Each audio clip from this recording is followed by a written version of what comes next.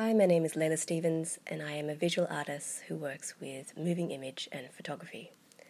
My favour today is to pass on some insights I've had about my own practice and which have sustained me throughout a very non-linear path in the arts. The first one is on time. Allow for this notion of long gestation periods. Sometimes a work can take years to complete. It's okay to slow down and take your time. It is a cognizant effort to go against the grain of fast pace with fast results. Saying that, there will be no perfect stretch of time and conditions to make work. No time when you have the perfect studio, or the right desk, or the right materials, or the right knowledge. Most of us have to make art within the gaps of busy everyday lives. Squeeze any gap you can with your practice. Carry it with you as you perform other tasks, and find those hours in the early morning or late in the night when you can make. Conversely, I also offer you the concept of nongkrong.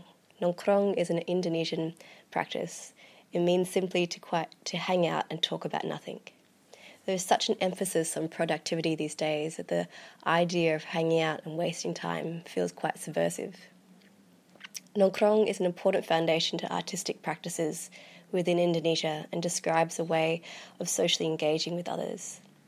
It describes a generosity you have towards your fellow artists, to hang out with each other, to waste time together, to talk around and about and through ideas with each other.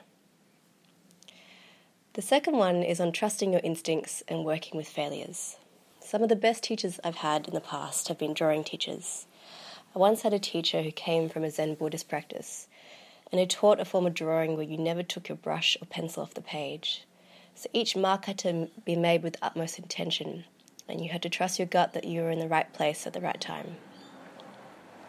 Years later, I had another teacher who taught the opposite, where you mapped out your composition through constantly erasing marks until you got it right.